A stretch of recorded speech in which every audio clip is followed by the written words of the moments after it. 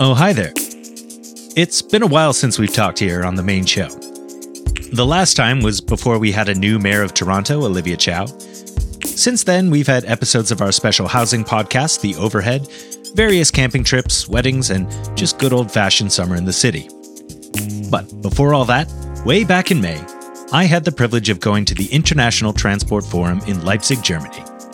I was able to hear from a number of experts and saw a wide range of perspectives and ideas that may make their way into future episodes. But I wanted to share some of the conversations I was able to have at the forum itself. I was waiting for a quiet moment when the mayor was elected, when things are typically a bit less chaotic, to share these with you.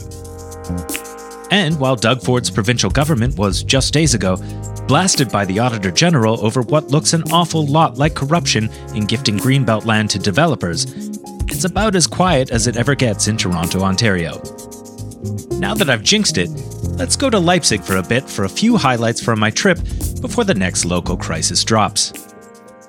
This is Spacing Radio.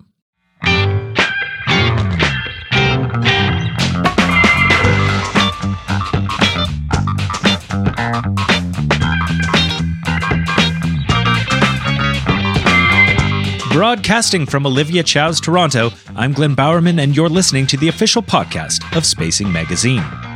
Coming up on the show, Spacing's special Fire issue is available now wherever fine magazines are sold, so we're bringing you a conversation with contributors Heather Breeze and Conrad Speckert, who wrote about a relatively simple change to the fire code that could make providing housing in Canada a little easier.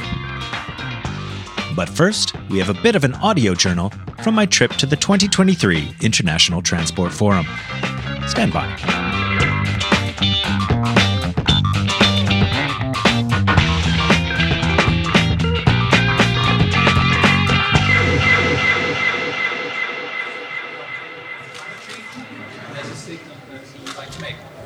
Thank you very much. Well, we've had a very good discussion. I'd like to thank the ITF for hosting this session with my fellow ministers. We've all acknowledged that transport is actually one of the biggest areas that we have got to focus on to hit our net zero targets. The International Transport Forum, or ITF, is an annual meeting of experts, academics, professionals, politicians, bureaucrats, innovators, and advocates, all with the goal of finding solutions to the many problems modern transit faces today. And we've all agreed that we're going to work together through the IMO. The forum has 66 member nations and counting, and brings representatives from all over the globe. It has keynote speeches, panel discussions, workshops, and member meetings with the goal of arriving at policy positions and resolutions for the future of transport. My favorite panel discussion at the forum was one discussing accessibility and transportation. I was able to speak to two of the participants, Heather Thompson and Ann Frye, after the discussion. Heather Thompson is the CEO of the Institute for Transportation and Development Policy, and I asked her about the problem of prioritizing high-order public transit for commuter travel over smaller, more local orders of transit like buses, which serve a different kind of ridership. Heather, during the panel, you brought up the notion that different people use transit in different ways, and that oftentimes big metro lines are designed for the businessman, typically a man, that is trying to get to and from work at certain peak hours of the day, whereas other people, women and caregivers, sometimes a combination of both, make shorter linked trips to the grocery store to take their loved one to healthcare, that kind of thing. In Toronto, we are currently building a new subway line to relieve the main sort of uptown, downtown morning commuter line that you spoke about, which is badly needed. But at the same time, because of the pandemic, they've reduced services on our bus network. And that seems to me to be exactly the kind of thing that you were talking, where you're not taking those different kinds of needs into account, the different kinds of users. Yeah, wow. That sounds like something that's maybe a little bit looking towards travel patterns of the past and not travel patterns of the future. You know, I think in that instance, it would be really interesting to actually collect some data on what are the current mobility patterns of people. And as you said, since the pandemic, we see so many shifts, and I think those shifts really haven't even settled out yet for us to truly understand. You know, I think downtown areas around the world are suffering because there aren't people going to those more traditional jobs as regularly. The local businesses in those areas are suffering, yet we're still planning around those needs. We're still thinking about that daily mail commute as the priority need for our transportation systems. And it certainly doesn't seem to be true since the pandemic, but really it never was true. On average, it's about 20% of users that are those kind of traditional mail commuters, whereas the 80% of the population is working at different times of the day, have different needs, are not coming downtown, uptown, as you said. Just to take caregivers as an example. Yeah, they are much smaller trips, chain trips. They're taking their kids to school. They're maybe caring for elderly folks. They're going to the grocery store. In many places around the world, you have to pay your bills by going to the actual utility and paying your bills. All of these small things throughout the day. Often, if you have an elderly person with you, you're walking with them slowly. If you're pushing a stroller, maybe with groceries in your hand and a toddler alongside of you, you're not moving quickly. You're moving very, very slowly. So it's really about thinking about the systems that are designed for those needs and understanding, even when we talk about the ability to move from one place to another in a short amount of time, what does that mean? If we talk about a 20-minute commute, for somebody that is fully abled, maybe you can get uptown to downtown on a speedy metro in 20 minutes. But if you're a caregiver with a toddler, you may not even be able to walk to the bus stop in 20 minutes. So it's really, really important to think about that, the 80% of the users when we're designing our systems, especially when you think about how expensive a metro system is. Metro systems are great because they move so many people, but there are so many more cost-effective means of moving people. And you mentioned buses. Buses are one of the most cost-effective ways of getting people around. They can be just as fast as a metro system if you build them like a bus rapid transit system, which essentially is like a metro system, but using buses instead of expensive rail systems.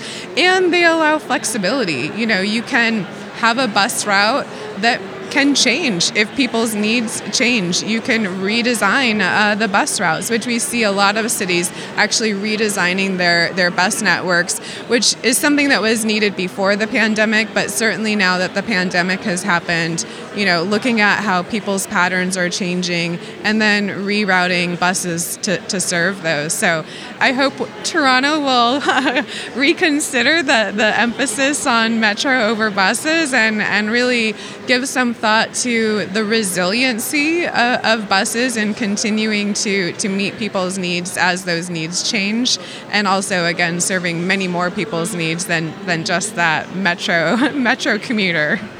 Heather Thompson, thank you so much. Thank you. Ann Frye is a transport and mobility consultant with her firm Ann Frye Ltd, and she spoke to the tension between trying to modernize transit without inadvertently creating barriers for people with certain disabilities or mobility needs, something we can see play out often in cities, which is currently playing out dramatically at High Park in Toronto. Is it possible to strike a balance? And I enjoyed the conference, and you brought up something that really reminded me about the difficulty in trying to find ways to balance different kinds of mobilities, different kinds of accessibilities, different needs.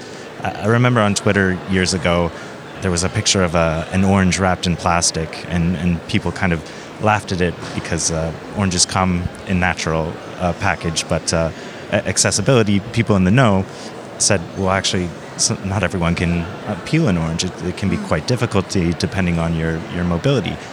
What you said in the panel kind of made me think of that, especially in terms of what they're doing often in the UK about limiting cars in certain neighborhoods. And so I was wondering, I think we all agree that we want to live in a healthier place, and we want to prevent road deaths and that sort of thing, but we also don't want to leave out people that are often already marginalized in all kinds of walks of life. So how do you balance those priorities and keep everything, I know that's a difficult question, but I think what you need to start by doing is listening to people and not just talking to the people who are out on the street, because by definition they are comfortable with being there. You need to find a way to talk to or listen to the silent voices, the people who've been driven from the streets because they're too frightened to be there because of the conflict with e-scooters or traffic volumes or cyclists or whatever it might be. If you're not hearing those voices, then you don't know what you've lost. But those people have not just disappeared, they've become a cost and a burden on health authorities, on welfare. Their own health and nutrition will have suffered because they're no longer able to get out and do even the most local things. So it's a huge issue if we don't find out what are the downsides of policies that come in with under the green agenda. There's a very important subset there that needs to say, okay, but who have we lost? And how can we bring them back? How can we make them feel more comfortable? What can we do to make sure that their needs are also met? do you think there's a kind of a young sort of hipster vibe to some urbanism that often kind of leaves people, especially older people or people with mobility issues, kind of in the cold, even with the best intentions? I think you could well be right. I think there is such an enthusiasm for innovation, like the e-bikes, the e-scooters, using apps to plan journeys and so on, that quite often those people who are not on the internet, who don't have a smartphone, who don't feel confident out in the street, just get forgotten. So I think there is I don't know whether it's a hipster vibe, but there's definitely a movement there to say, okay, let's go with new technology, let's get on with stuff, and forget that there are, and will in every generation be people for whom that's not a solution. If you will be absolutely on top of technology now, but by the time you're 70, you'll probably be saying, oh God, I don't understand this, I don't know how to make this work, where's my grandson, get him to do it for me. So, every generation is going to have successive problems. They won't be the same problems, but they will always be there because the needs and perspectives of the 20-year-old and the 70 or 80-year-old are so very different. You spoke a lot about the need to have people have different abilities, kind of in the design phase before decisions are already made. Public consultation has changed a lot, especially during the pandemic. I guess what I'm asking is, how do you know who hasn't been included if you're not even aware of those communities? Well, the way that public consultation mostly changed during the pandemic was to go online. So there you have the answer. You've excluded all those who can't respond online. You need to go back to the old-fashioned pre-tech days of meetings in local areas, making sure there are posters up around local shops, using healthcare and welfare networks to reach out to people. So, in the UK, for example, there's a talking newspaper for blind people, which is on a voluntary basis in a local area. So people read out all the stuff from local press in your town or village. That's the way to reach out to people. In addition, nothing wrong with online responses, but you need to remember there's a whole subsection there, and not necessarily just older people. Quite a lot of people with low vision, people using screen readers find that the online technology is not accessible to them. So just back off the online is the answer to your prayers, I would say. Ann Frye, thank you so much for your time. Okay, it's a pleasure. The guiding theme of this year's forum was reducing the climate impact of transport to help meet the global Paris Agreement targets. But pollution is only one aspect plaguing transport at the moment, and switching to things like electric vehicles won't solve everything. So, I ended my trip by asking ITF General Secretary Young Tae Kim if we can take a holistic approach to rethinking transportation in our cities. You began by saying that sustainable transportation is more than just green and clean. You said it was about access. A lot of the talk in this conference has been about electric vehicles to tackle the climate portion of transportation and meeting the Paris agreements. But I wonder, at the same time, do we have to try and tackle the congestion problem that won't be solved by switching fuel modes? Is it possible to try and tackle these two problems at the same time? I think so, because we should not give up our optimism, and if we are pessimistic, basically, we cannot move forward. So ITF, I think you saw the launching of a new Outlook 2023, and that contains 3 scenarios. So based on the analytic, the work that we did, and we provided the global community with 3 options. So if we maintain the status quo, we can reach this level. If we do a little bit more, that level, maximum, that level. It can change, of course, considering all the different factors that might come in the future. But I think definitely congestion question and sustainability, and also even the connectivity issue, supply chain.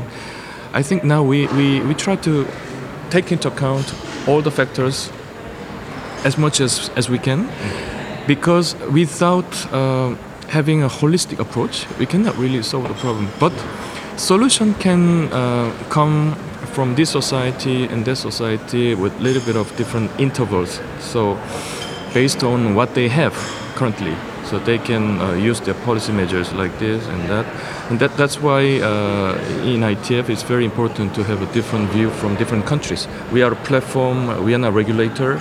Sometimes we provide our inputs based on evidence to decision makers like European Commission and ICAO and IMO.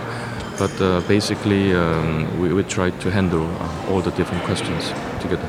Thanks very much.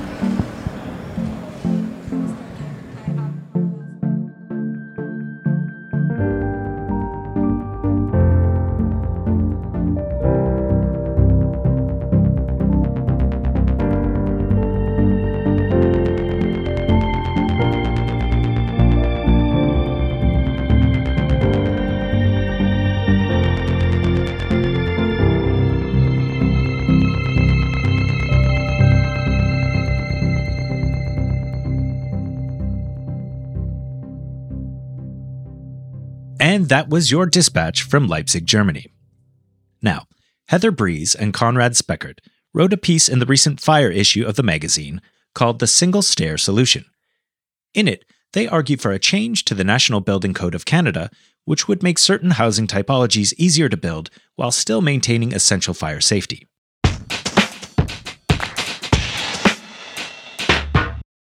To get into your story, the single stair solution, as you call it, I think we have to begin by just explaining the National Building Code of Canada, what that is and how it kind of trickles down into the types of buildings that we're actually able to have in the city of Toronto and other Canadian municipalities. The National Building Code is a model building code, similar as in the US. Here, each province has its own building code, but given similarities in how we build, and it'd be quite confusing if a window manufacturer in Quebec couldn't sell their windows in Ontario. The provinces harmonize, and so there's a model code that the provinces tend to harmonize to, and it's developed on a 5-year cycle. And so more and more recently, the provinces have standardized, and rather than, for instance, trying to specifically focus on changing codes, provincially, they work together at the national level. And that code gets released every 5 years, and then the provinces harmonize to it. And so most recently, we saw changes on things like mass timber. And I think in the next 5-10 years, we'll see a lot of things around energy efficiency and embodied carbon. Right. And another thing I think a lot of our listeners will be familiar with, but we should briefly explain is the missing middle and the need for kind of mid-size multi-unit residential spaces in cities, that kind of gentle density that people may have heard about. So what is that, and why is it difficult to build in cities in Canada because of the National Building Code? So I think if I can jump in, I think the missing middle, it kind of has to do with two things. So it is definitely affected by code, but especially in cities like Toronto, it's more so affected by the zoning policies. So we only have small portions of all of Toronto where you are permitted to build a higher density than something that's the size of a single family dwelling. Right now, I believe over 70% of our city, according to the official plan, is zoned as neighborhoods. And so that's a really popular topic of conversation right now, because neighborhoods, only semi and detached houses can be permitted in certain areas. In a lot of areas, it's only detached houses. So then that's why in downtown pockets, you get really tall condo buildings because it's kind of going from one extreme to the other. And so when we talk about missing middle, we're really talking about how can we amend or adjust those policies to allow for kind of middle density, so things that are mid-rise, 6 stories, to be allowed to be built where right now only 2-story houses are being built. Yeah, and I'll add to that. I mean, the city just passed the permission for multiplexes in those neighborhoods. And when you start to look at what the architecture of those buildings might be, how they might be arranged and laid out, it's going to end up mostly, I think, right now as arrangements which are called stacked townhouses. And so stacked townhouses means that each unit has its own front door, its own staircase, which sounds great from a privacy perspective, but you start to end up with a building that's got tons of, you might have 4 units and 8 staircases in that building because you're stacking them and arranging them like Rubik's Cubes vertically on top of each other. If you go to Montreal and you look at the way that Montreal's been doing multiplexes for more than 100 years, 200 years, they've got a history of doing them very differently, where the units share the staircases. The units, occupy an entire floor level, and so the way that it's arranged is actually much more accessible, and I think just much more livable. But so that's changing in these neighborhoods, and with what we're talking about, building code reform will really support making those type of housing more livable. Right, but in terms of the fire code, as I understand it, a single staircase multi-unit residence can only be about 2 stories, because for well-meaning reasons, right? You want everyone to be able to flee the building as quickly as they can in case of an emergency. But as I understand that's very restrictive, and it leads people to sort of leaning towards what you call a double-loaded corridor, where it's almost like a hotel in design, where you have one long hallway, and then you have to have 2 staircases on either side. The staircases are taking up a lot of space that could be devoted to extra bedrooms, which reduces like the density of each unit. Can you explain that a little bit? Yeah, there's a lot there. That's like layers and layers and layers of assumptions. But I think the first thing maybe is there's this idea in Canada that any building with more than two stories needs 2 staircases. But that's actually a pretty uniquely Canadian assumption. So part of the work that I've been doing before Heather and I wrote this article and part of building support to change the code was looking at what other countries around the world allow. And through that, realized that Canada's I originally thought it was the most restrictive country, but then someone sent me the building code of Uganda. Canada is the second most restrictive jurisdiction in the world, requiring 2 exits for any building of more than 2 stories. The US is less restrictive. All of mainland Europe and most of Asia, pretty much every country that has a building code available digitally that can be assessed has less restrictive permissions, i.e. allowing you to build at taller heights. And so then you can ask, okay, well, why is that? What are the assumptions historically and in the way that we build or the way that our firefighters practice that has led to that? And there's a lot there to unpack. But I think, because the Canadian code has that assumption in it, which is something that's been in it since the very beginning, the first code from 1941, it leads to us typically doing apartment buildings and multi-unit buildings the same way as we do hotels or dormitories, which makes them, frankly, less appealing, especially for families. And from the double-loaded corridor side, that's why that shape is so popular, because there's minimums and maximum distances between those 2 staircases themselves and from each unit to the staircases exits. And so the most efficient floor plan for developers becomes then a very small amount of space on the hallway, as small as they can do in between those 2 corridors, with all of the units coming up, out of them. You've always seen, as Conrad said, hotels and dormitories as well as apartment buildings. So it's just a model that has been proven to work in terms of kind of developer efficiency and has just been replicated over and over. But it kind of results in a not so nice space in between those corridors that you just want to exit as quickly as possible. Right. And so you've proposed something as an alternative in the article. We'll call it the single stair solution. So what is the proposal as an alternative to this, the current fire code? Last year, I worked with a fire protection engineer for quite some time and met with, by now it's probably been over 1,000 people in the construction industry, and architects, planners, builders, even some fire chiefs, and people both in Canada and in other jurisdictions to have discussions, to discuss how the code works in their world, their perceptions. And what we put together was a proposal which, when you hear single stair, the immediate assumption might be, well, that's just talking about removing a staircase.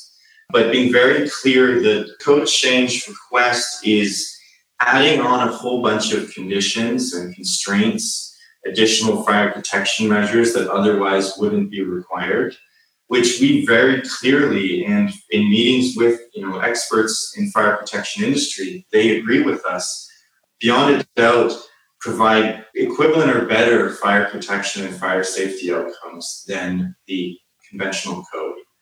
And the reason for that is, if you look at a stacked townhouse, if you look at a typical double-loaded corridor building that might be 40, the distance between the two stairs can be up to 40 meters. It's got, more than a dozen units sharing that corridor. And you compare that to the limits that we've put. So the limits, for instance, say you can't have more than 4 units per floor. Again, this is the building code technical stuff that I'll nerd out on here for a second. But in Part 9 of the code right now, buildings are not required to have an automatic fire sprinkler system. If you wanted to do it as single stair, you would. And the fire safety statistics that exist and the fact of the matter is that when you're building a sprinkler, the fire performance and risk profile of that building is much, much better. Quite frankly, smoke alarms and fire sprinklers are two of the best mitigating measures one can provide. But that was all based off of really a wide survey of what people are doing in other jurisdictions, of what would be appropriate given that we build with wood frame construction in Canada. But one of the really interesting things that I think we really champion is the way in which doors are built. So in Canada, when you do a dwelling unit into a corridor, and then from the corridor there's another door into the stair, the code specifies the performance that door has to have, i.e., how long, in terms of a number of minutes, should that door be able to withstand fire going from one side to the other. And the required rating in Canada is actually really low. The wall between your dwelling unit, your where you live, and the corridor has to have a rating of an hour. But the door in that wall only has to be rated to 20 minutes. In other jurisdictions, the requirement says that the door must perform like the wall that it's in. And so we thought, if you're compromising the performance of the wall by putting a bad door in, why not protect the exits better by requiring the door to perform like the wall? And so one of the key things that we inserted, which you actually don't see in codes in the US, for instance, is that there are additional fire protection rating requirements for doors. But there's all this technical language that I think in the article we tried to be a bit light on, knowing it's a broader audience. But I think the key thing here is that there's modern ways of doing things that other countries have figured out, but our code is still based off of the assumptions we had in 1941 when it was first published. And then on the design side of things, all of the measures that Conrad just talked about are things that are implemented into existing elements of the design. But the big key to this is that you're removing the space that otherwise would be occupied by the single stair or by the second stair, and you're giving that space back to habitable space. So on every level, all of that extra room now can go back into apartments and other units. And so not only is that good because we're increasing the sort of space that's available for housing stock, but often on these small lots where we talk about the missing middle, that amount of space can be the make or break between a feasible and a not feasible project for a developer.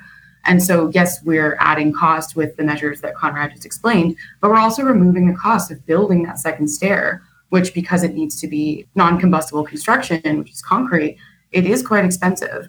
So that is something that it can be further explored in this alternate solution, the actual kind of dollar breakdown. But it's undeniable that when you have that extra rental space, that definitely helps the bottom line of the developer and thus makes these projects more feasible and able to be taken on at this kind of middle scale, whereas before it wasn't, or it might not be in a lot of cases. And that's why there kind of is this push to, or this much more popular large condo buildings versus very small kind of detached homes. But that extra space being given back is really the crucial part of this alternative solution, in addition to these more targeted and more inline code measures. So with this new proposal, I understand, as you said, Conrad, they take a look at the building code every 5 years. So the earliest it could be adopted would be 2025. Who is on board with it so far? Because I understand this idea has gotten some traction. Yeah, so the code change request, we submitted it nationally. They've got lots of priorities for what they have to tackle for this upcoming code cycle.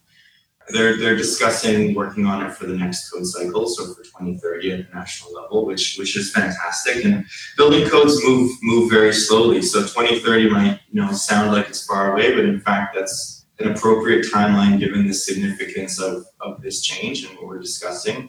And I think it's a good signal as well to municipalities.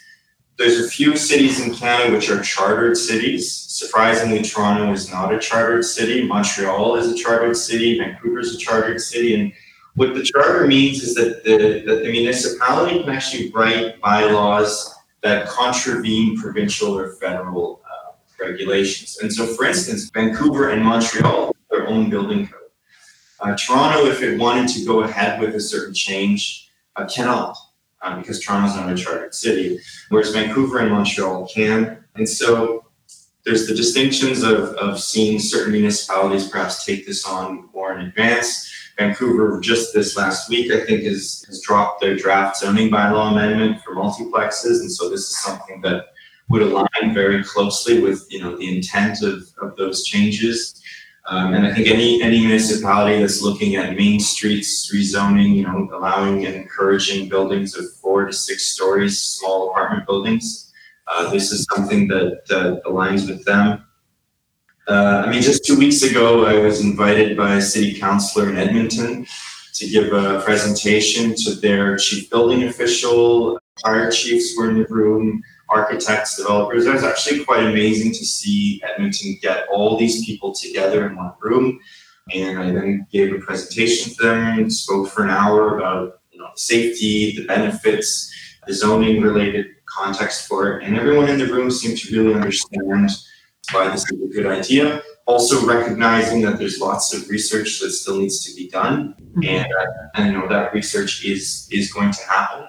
But I think there's momentum building. People are understanding. Anytime anyone visits Seattle or flies to Europe and stays in an apartment building over there, you immediately grasp the benefits in terms of the amount of daylight you get in your unit, the fact that you're able to open windows on both sides and get a breeze blowing through. There's a whole bunch of nuances and benefits to this that I think people are starting to pick up on the more and more it's discussed. I think even in Toronto, council and city planners are starting to pick up on this. There was a project that the firm that I work at, Double Dam Architecture and Design, was involved in, and it was for the expanding housing options in neighborhoods. They're doing a pilot project for the missing middle called the Beaches East York Pilot Project. And the scheme that our office produced is an exploration of a single stair solution at a 4-story level. And that was something that we wanted to explore as part of that project. And the planners that were involved in that project also were really interested in sort of beginning a study of the feasibility of that.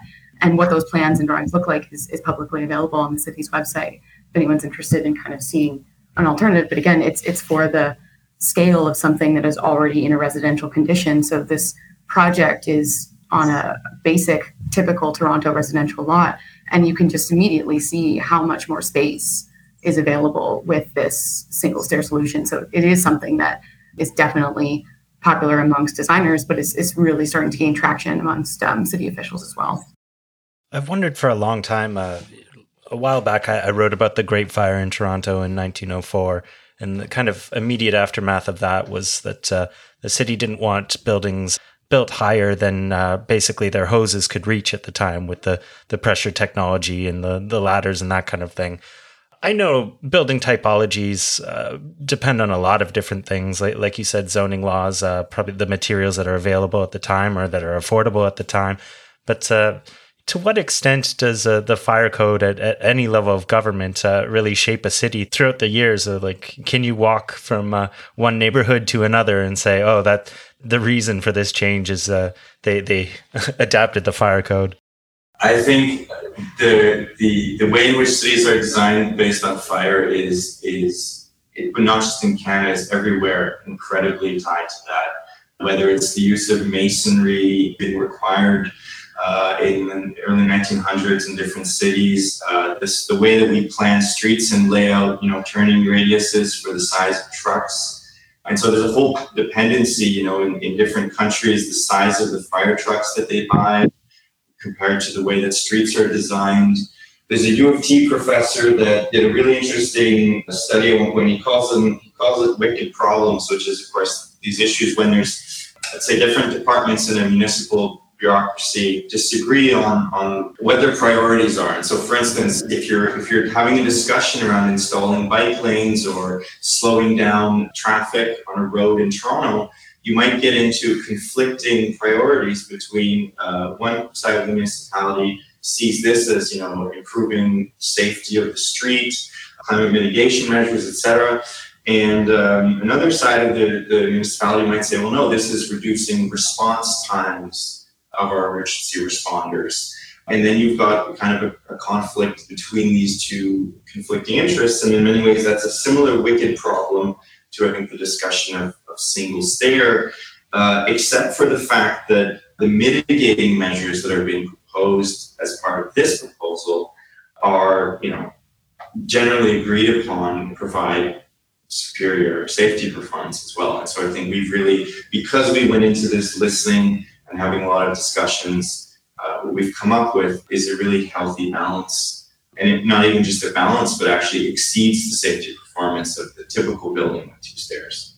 And I think we're really continuing to see how new ideas of how to build the city and how to shape the city are really still following fire code, of course, still wanting to work with whatever makes for the most safe condition. We very recently in the city passed the garden suite bylaw, which allows for the building of garden suites in homes without lanes. And then, of course, we had the laneway bylaw several years past.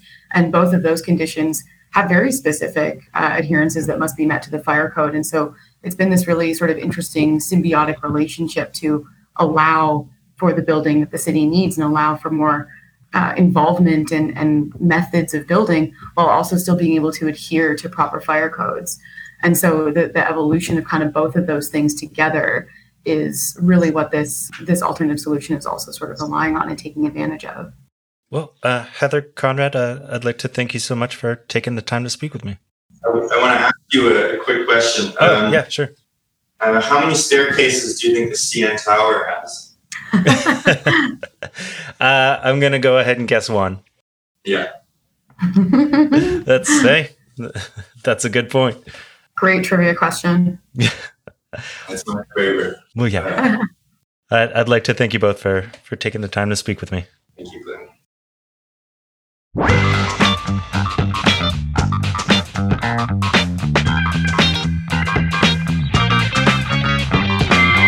And that is the show. Thanks so much for listening. If you like this episode, please tell your local firehouse and transit nerds all over the world.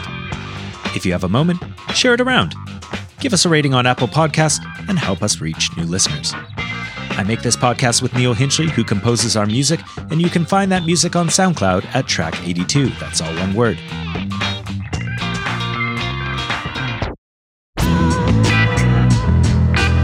If you have any questions, comments, concerns, or scoops, You can tweet at us at Spacing Radio, that's all one word, or email me at glynbowerman@spacing.ca.